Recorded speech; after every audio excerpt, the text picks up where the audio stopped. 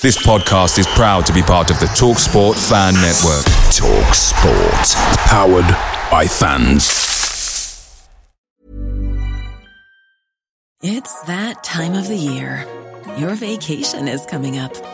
You can already hear the beach waves, feel the warm breeze, relax, and think about work. You really, really want it all to work out while you're away. Monday.com gives you and the team that peace of mind. When all work is on one platform and everyone's in sync, things just flow. Wherever you are, tap the banner to go to Monday.com.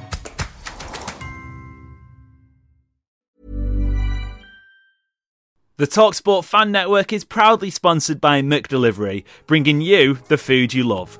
As a City supporter, we know you value delivery, and McDelivery is up there with the very best.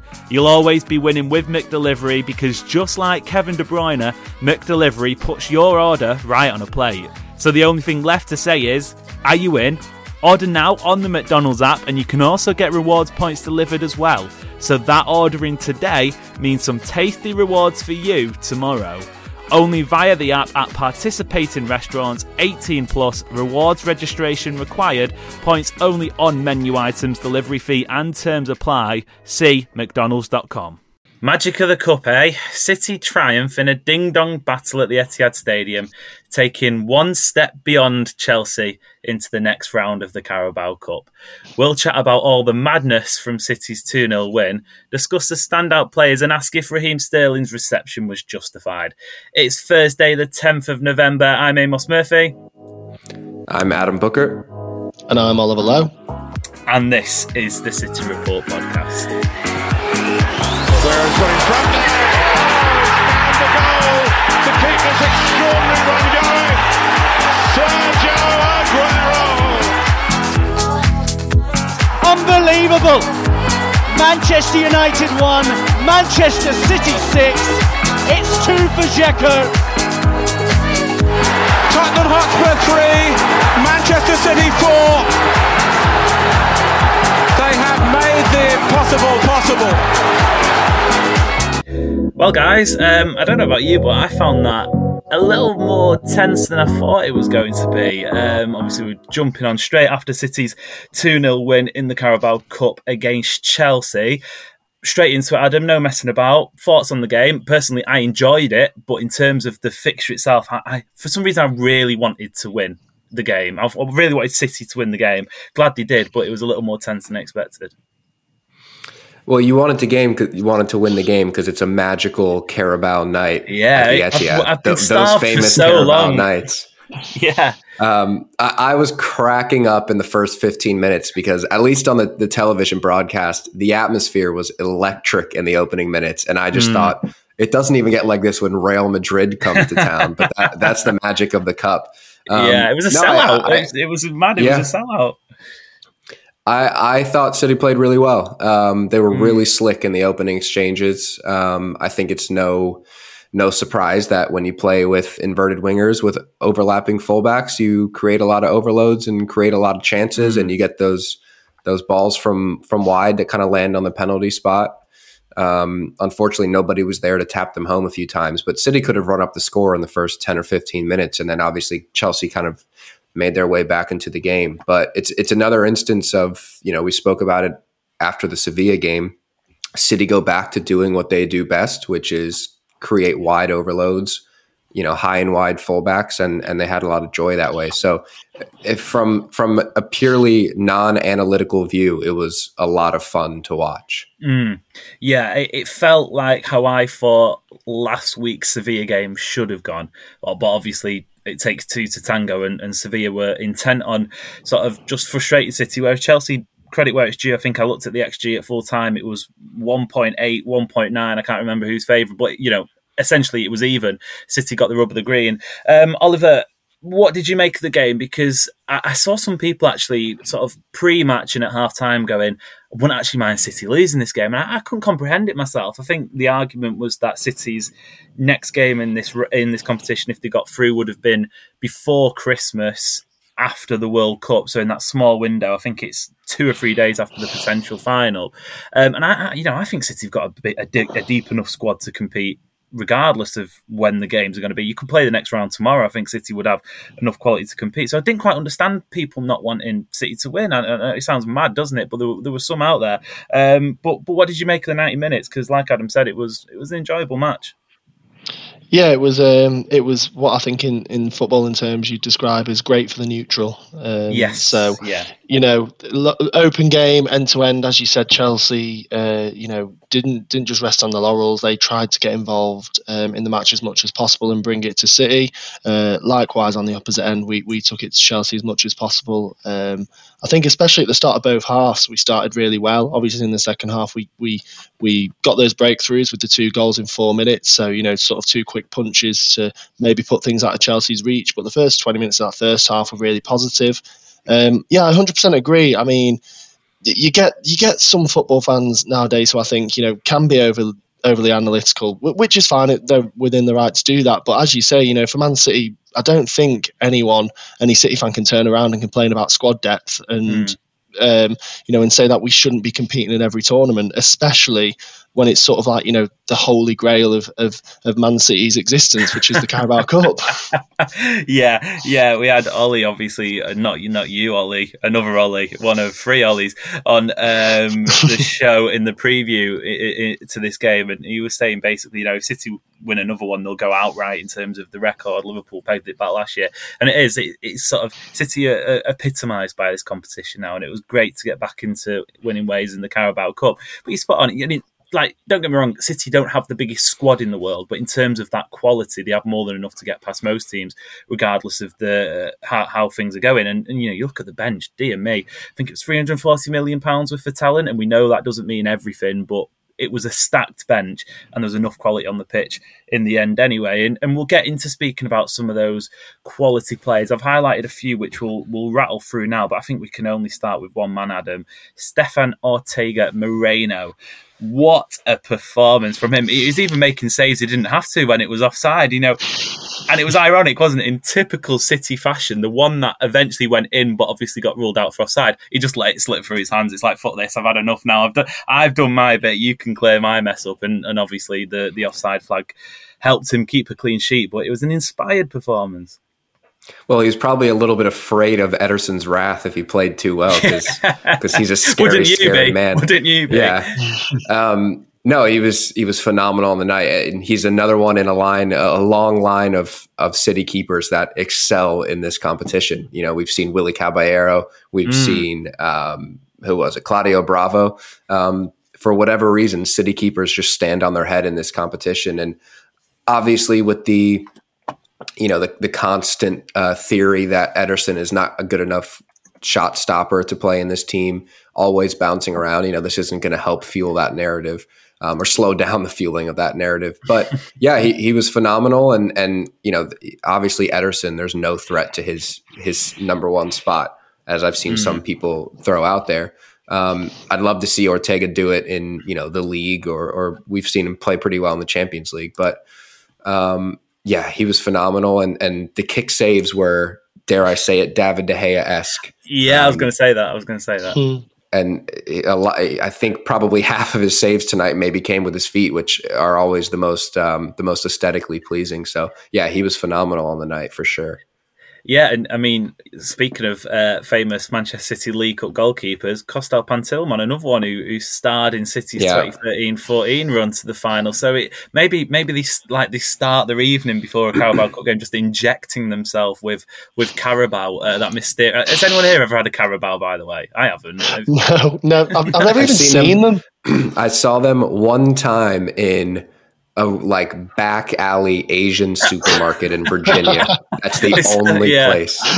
Yeah, and I posed a picture. I posed with them in a picture like they were the Premier League trophy at the football museum. It was like the highlight of my day. Yeah. I mean, they are very hard to come by. I think there may actually be some in the Morrisons near me, but last time I saw them, they were on offer for 4 for 50p or something like that. So they're a mysterious substance. But yeah, Stefan Ortega did so well.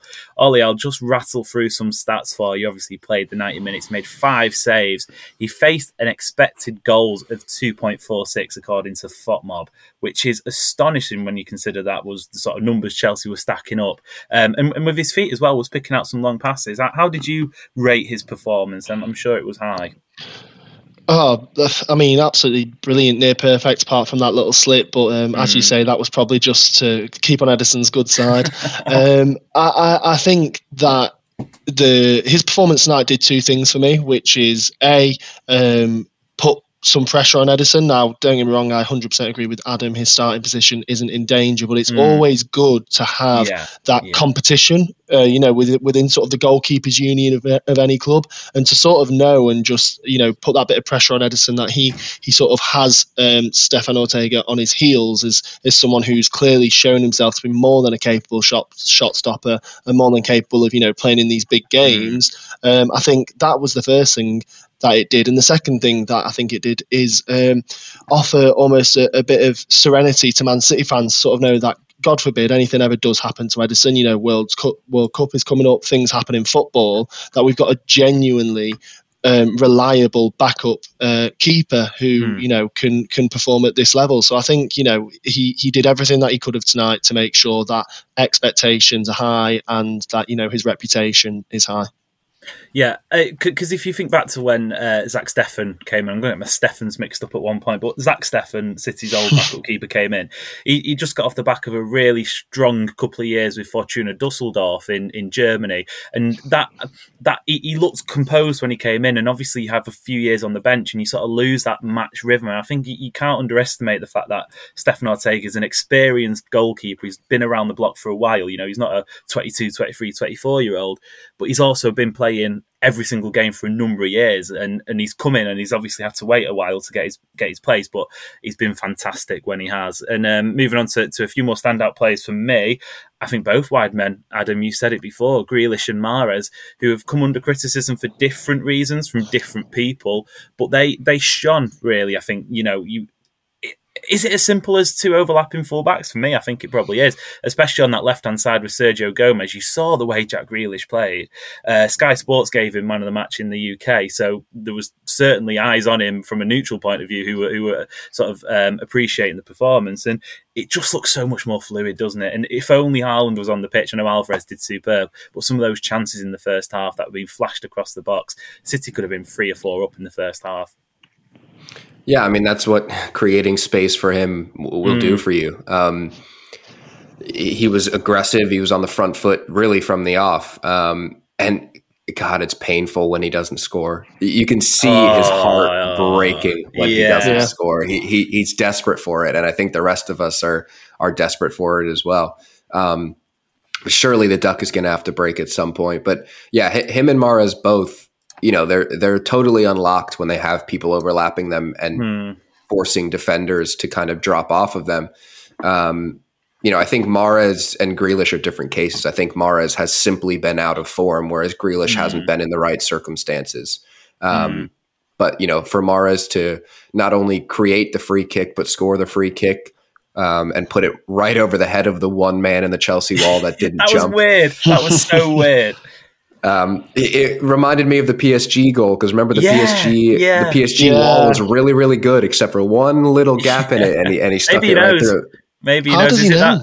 Yeah, is it that? Is it the Batman film that came out recently? The Does He Know meme? Maybe that's Mahrez with free kicks. Does he know there's one player who's not going to jump? I think it's the Carabao. You know what I mean? Like, he's just having that before the game that gives him this sort of vision that we can't even imagine.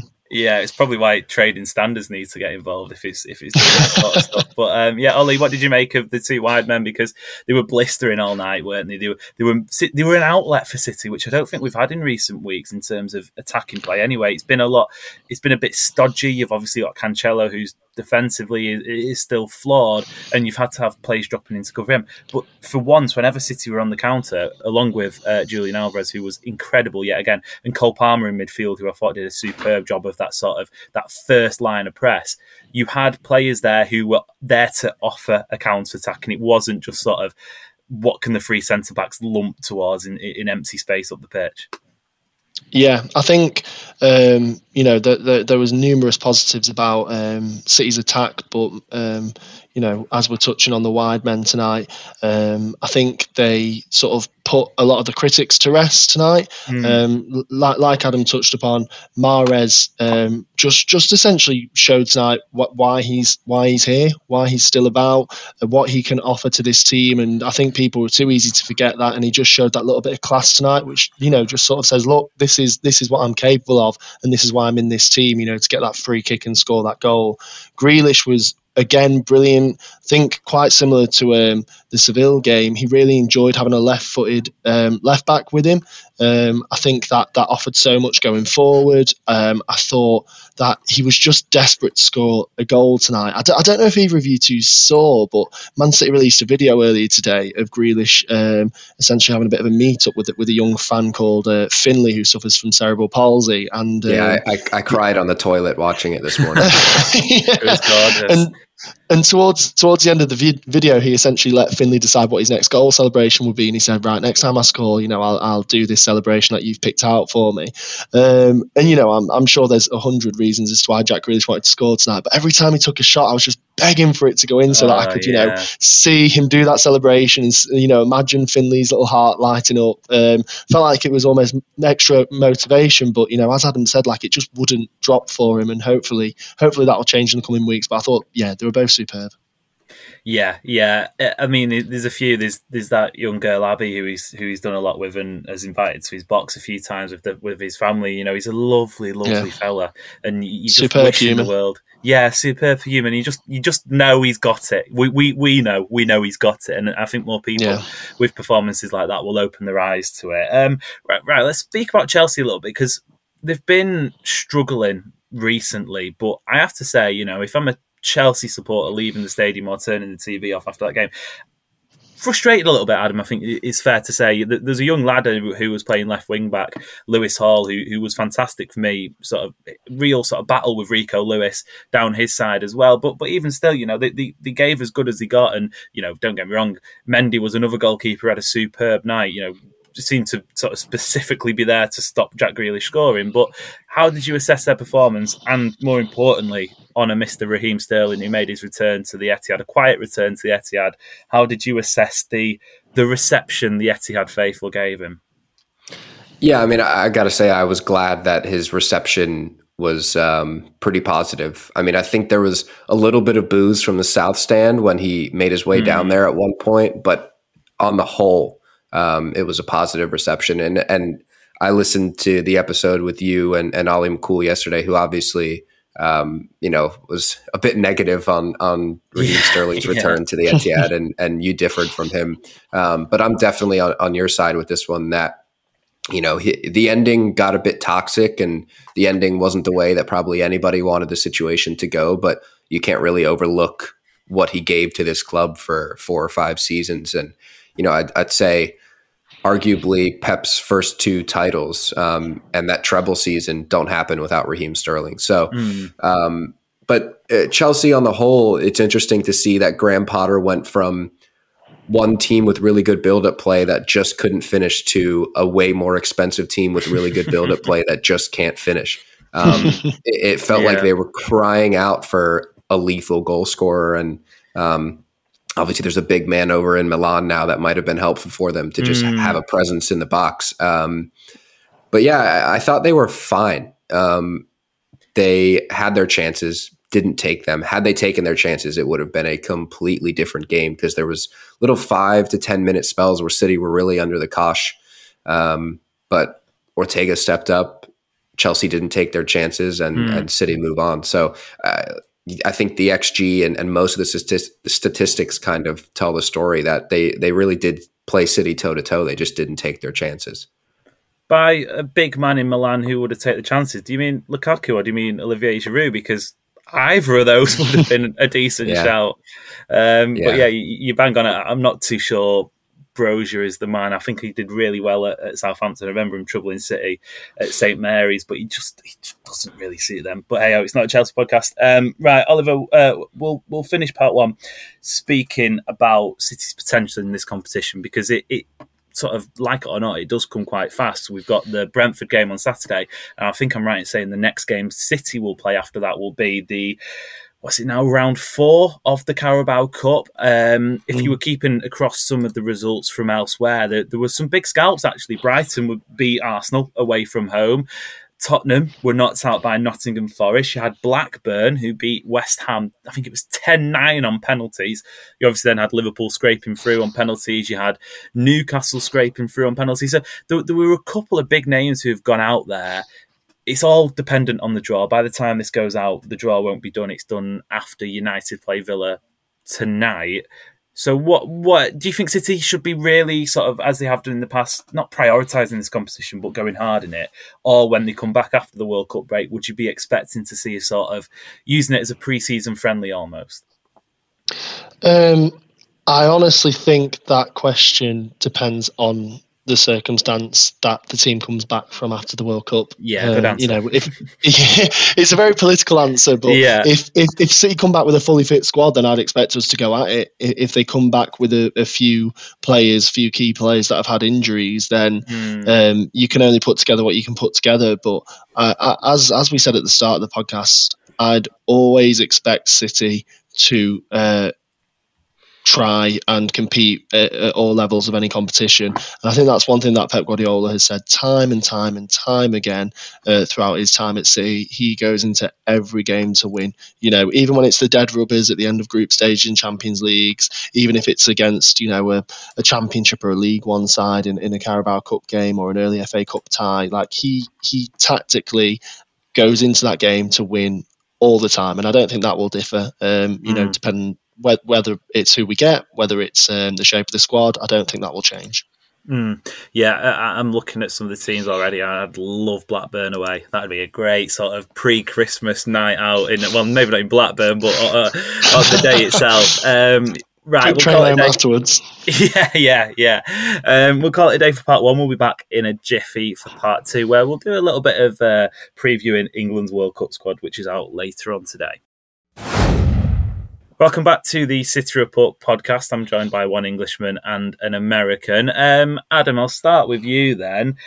Sort of linking it to the Chelsea game, Calvin Phillips made his return. He must have got about 45-ish minutes, including added time at the end, so it was sort of a full half of football. Firstly, what did you make of him? Secondly, if you could get on the blower to Gareth Southgate in between now and the World Cup squad going out, would you be saying take him yes or take him no? Against Chelsea, I thought he was fine. He linked up with, you know, he came on with Bernardo, which helped because I think, you know, Calvin's obviously going to take some time to get back to full fitness, and Bernardo is just a rocket ship launching to the moon at all times. So that helped him. I think if he had maybe come in alongside Gundogan, who had played, you know, 75 odd minutes, it maybe would have been a bit more tricky for him. But, you know, he's a natural in that position, and he looks totally comfortable kind of running that holding midfield spot by himself. And the early signs that we saw from him, whether it was on the preseason tour or the very few minutes that we saw from him before his injuries, he looks totally comfortable, and he doesn't look like he's going to need a ton of time to bed in when he gets back to full fitness. Would I be taking him to Qatar if I was Gareth Southgate? I mean, what are the other options? Declan Rice, Jordan Henderson, who else is in that midfield? I mean, if we're already talking about James Ward-Prowse, I think Calvin Phillips has got to go. I love James Ward-Prowse. I think he's a phenomenal footballer, but if that's the man that you're relying on when you're somewhat of a World Cup favorite, I think you might even be the bookies' favorites at the start of the draw, if I remember correctly. Yeah, usually always are. It doesn't mean to say that England will be the favourite to win. But after the 2018 performance and the Euro performance, I mean, you've got to be going into it as favourites. I know what you're saying. I think he's certainly got to be in the squad, whether or not he plays that much, or, you know, if he gets 10 to 15 minutes in the group stage in each game and you can maybe get him ready for bigger games down the line, fine. But I don't see any reason not to bring him, because I don't think you've got a ton of options that are kind of chomping at the bit to take his spot. Yeah, and I think he could do a really, really good role if he's not starting. I think Declan Rice and Jude Bellingham will do plenty of World Cup previews in the run-up to the tournament, but Declan Rice and Jude Bellingham is a good enough midfield too. Calvin Phillips is a superb closer. So someone to bring on and enforce the sort of last 15 minutes if you're a goal up and just get that ball moving, because he did it superbly against Chelsea. He completed 36 out of his 38 passes in 40 odd minutes, which is an incredible ratio. As for the rest of the English City players, Ollie, who have we got in the potential to go? Grealish, Foden, John Stones, Calvin Phillips, as we've mentioned. The other one there is Kyle Walker. Now, we've not seen Kyle Walker for, I think it was the Manchester derby back in early October. He's a little bit more of a doubt, I reckon, but the seniority role he holds in that England squad, you're probably going to have to take him anyway, aren't you? Because especially considering England's right-back problems, Reece James is out. Trent Alexander-Arnold can't be trusted, according to Gareth Southgate. Do you take him and risk further injury down the line, or do you say, unlucky mate, you're going to have to miss out? I think if I'm Gareth Southgate, I take Kyle Walker. I don't necessarily think that he starts unless he makes some miraculous sort of progress in the next week or so. I'd imagine that Trippier will probably be favoured, but like you say, for that seniority, for that experience that he brings, the past couple of tournaments, I believe he's captained England in the past, so he's clearly trusted within that sort of dressing room. You'd have to take him, and I think similarly, not like sort of. As we said with Phillips, the other options in that position, don't offer as much. You've got Reece James, who's unfortunately injured. Kieran Trippier, I suspect, would start, and then, as you said, Trent Alexander-Arnold just isn't trusted for whatever reason by Gareth Southgate. So I think he's got to go. I think the other City lads are already on the plane. John Stones, Jack Grealish and Phil Foden. And Calvin Phillips, again, there's just no one else who offers what he offers in terms of having experience at a tournament. He's been England's Player of the Year before. And I don't think anyone else has really competed for that spot. There was times in the past couple of seasons where Jesse Lingard was having a run of form at West Ham. Conor Gallagher was having a great run of form at Crystal Palace. Likewise with James Ward-Prowse toward the back end of last season at Southampton. But this season, in the first 10, 15 games, when you really need to make an impression to get on that plane, I don't think either of those players have stepped up. So for familiarity, can't say the word, you'd be taking Calvin Phillips. Yeah, exactly. He did really well with Declan Rice, didn't he? And at the Euro. So maybe by the time you listen to this, the squad's come out and he's not there, but you'd assume he goes. Adam, just from I'm interested in your take on Kyle Walker as a non-English City supporter. Obviously, there's skin in the game in terms of the group stage for you in the US, and you sort of want England to be as sort of minimised as possible. But in terms of a City point of view, someone who isn't of an English persuasion, do you worry about his potential inclusion and the fact that we've seen before him have injuries? He's come back not early, he's been out a while, but could probably do without football in the next few weeks, let's be honest. And in an international environment, it gets a little bit niggly. It gets a little bit sort of different to the top of the range club doctors, I'm sure Guardiola would say. Do you worry that potentially it could damage City's hopes further down the line? Yeah, absolutely. It kind of feels like Kyle Walker is one injury away from his career ending. He just seems to be like he's already starting to slow down. And if he starts to pick up little knocks here and there, little muscular injuries and things like that, that's the last thing in the world you want to see for a guy who relies so heavily on his pace. And that's not to say that his only attribute is his pace, but it's his pace that brings out all of the good things about his defensive abilities. From a U.S. point of view and from a City point of view, I don't want to see him go. I'd rather him be sitting on the couch for the next few weeks. That's purely from a football point of view. For him as a human, and the fact that he's beyond the hump of 30 years old, and you don't know how many more World Cups he'd have in him. For him, I'd love for him to go and at least be a part of it, especially if this is a team that maybe could do special things and go far in the tournament. But from a City persuasion, the best thing would be for him to be sitting alongside Erling and Riyad and watching from the couch.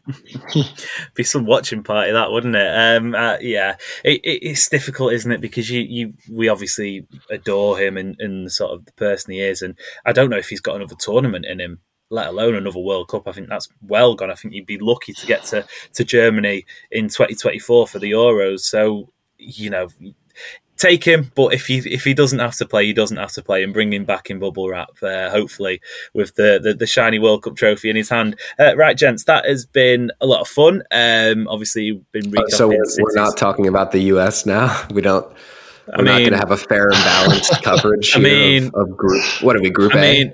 Last time, Group B. I've been on my Panini sticker book. It's definitely Group B. Last time I checked, City didn't have any US players, so it is fair and balanced. Adam, this is a City podcast. unless you want to send Gio Reyna over for a small fee, you can send him over with Bellingham as well from the Dortmund. No, I promise we will speak about the US, but not tonight. Ollie, thank you very much for joining us. Pleasure as always. Adam, are you going to start crying now because we've shunted the US men's national team, or can you get over it for a couple of days at least? I'm only crying about the amount of Seattle representation in the squad that came out. That's all I'm crying about. Yeah, as a Portland stalwart, I can imagine that's tough to take. At least they'll be able to fight and probably not win, but fight and finish third. Right, okay, that'll do for today's podcast. I've been Amos Murphy. I've been joined by Oliver Lowe and Adam Booker. Hit follow, hit subscribe, share it with your mates, share it with your mum, share it with your gran, all of the lovely people in your life. Until next time, see you later.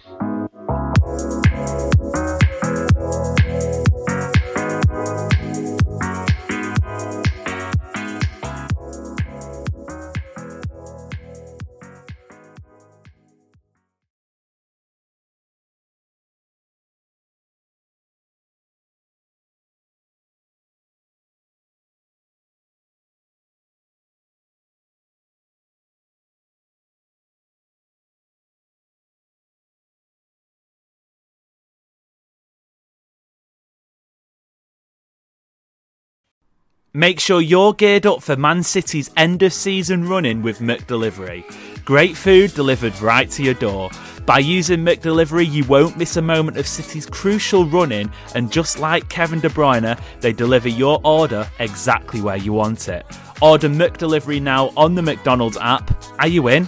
At participating restaurants only, 18 and plus, serving times, delivery fee and terms apply. See mcdonalds.com. Hey, it's Danny Pellegrino from Everything Iconic. Ready to upgrade your style game without blowing your budget? Check out Quince. They've got all the good stuff, shirts and polos, activewear, and fine leather goods, all at 50 to 80% less than other high-end brands. And the best part? They're all about safe, ethical, and responsible manufacturing. Get that luxury vibe without the luxury price tag. Hit up quince.com/upgrade for free shipping and 365-day returns on your next order. That's quince.com/upgrade. This podcast is proud to be part of the TalkSport Fan Network. TalkSport. Powered by fans.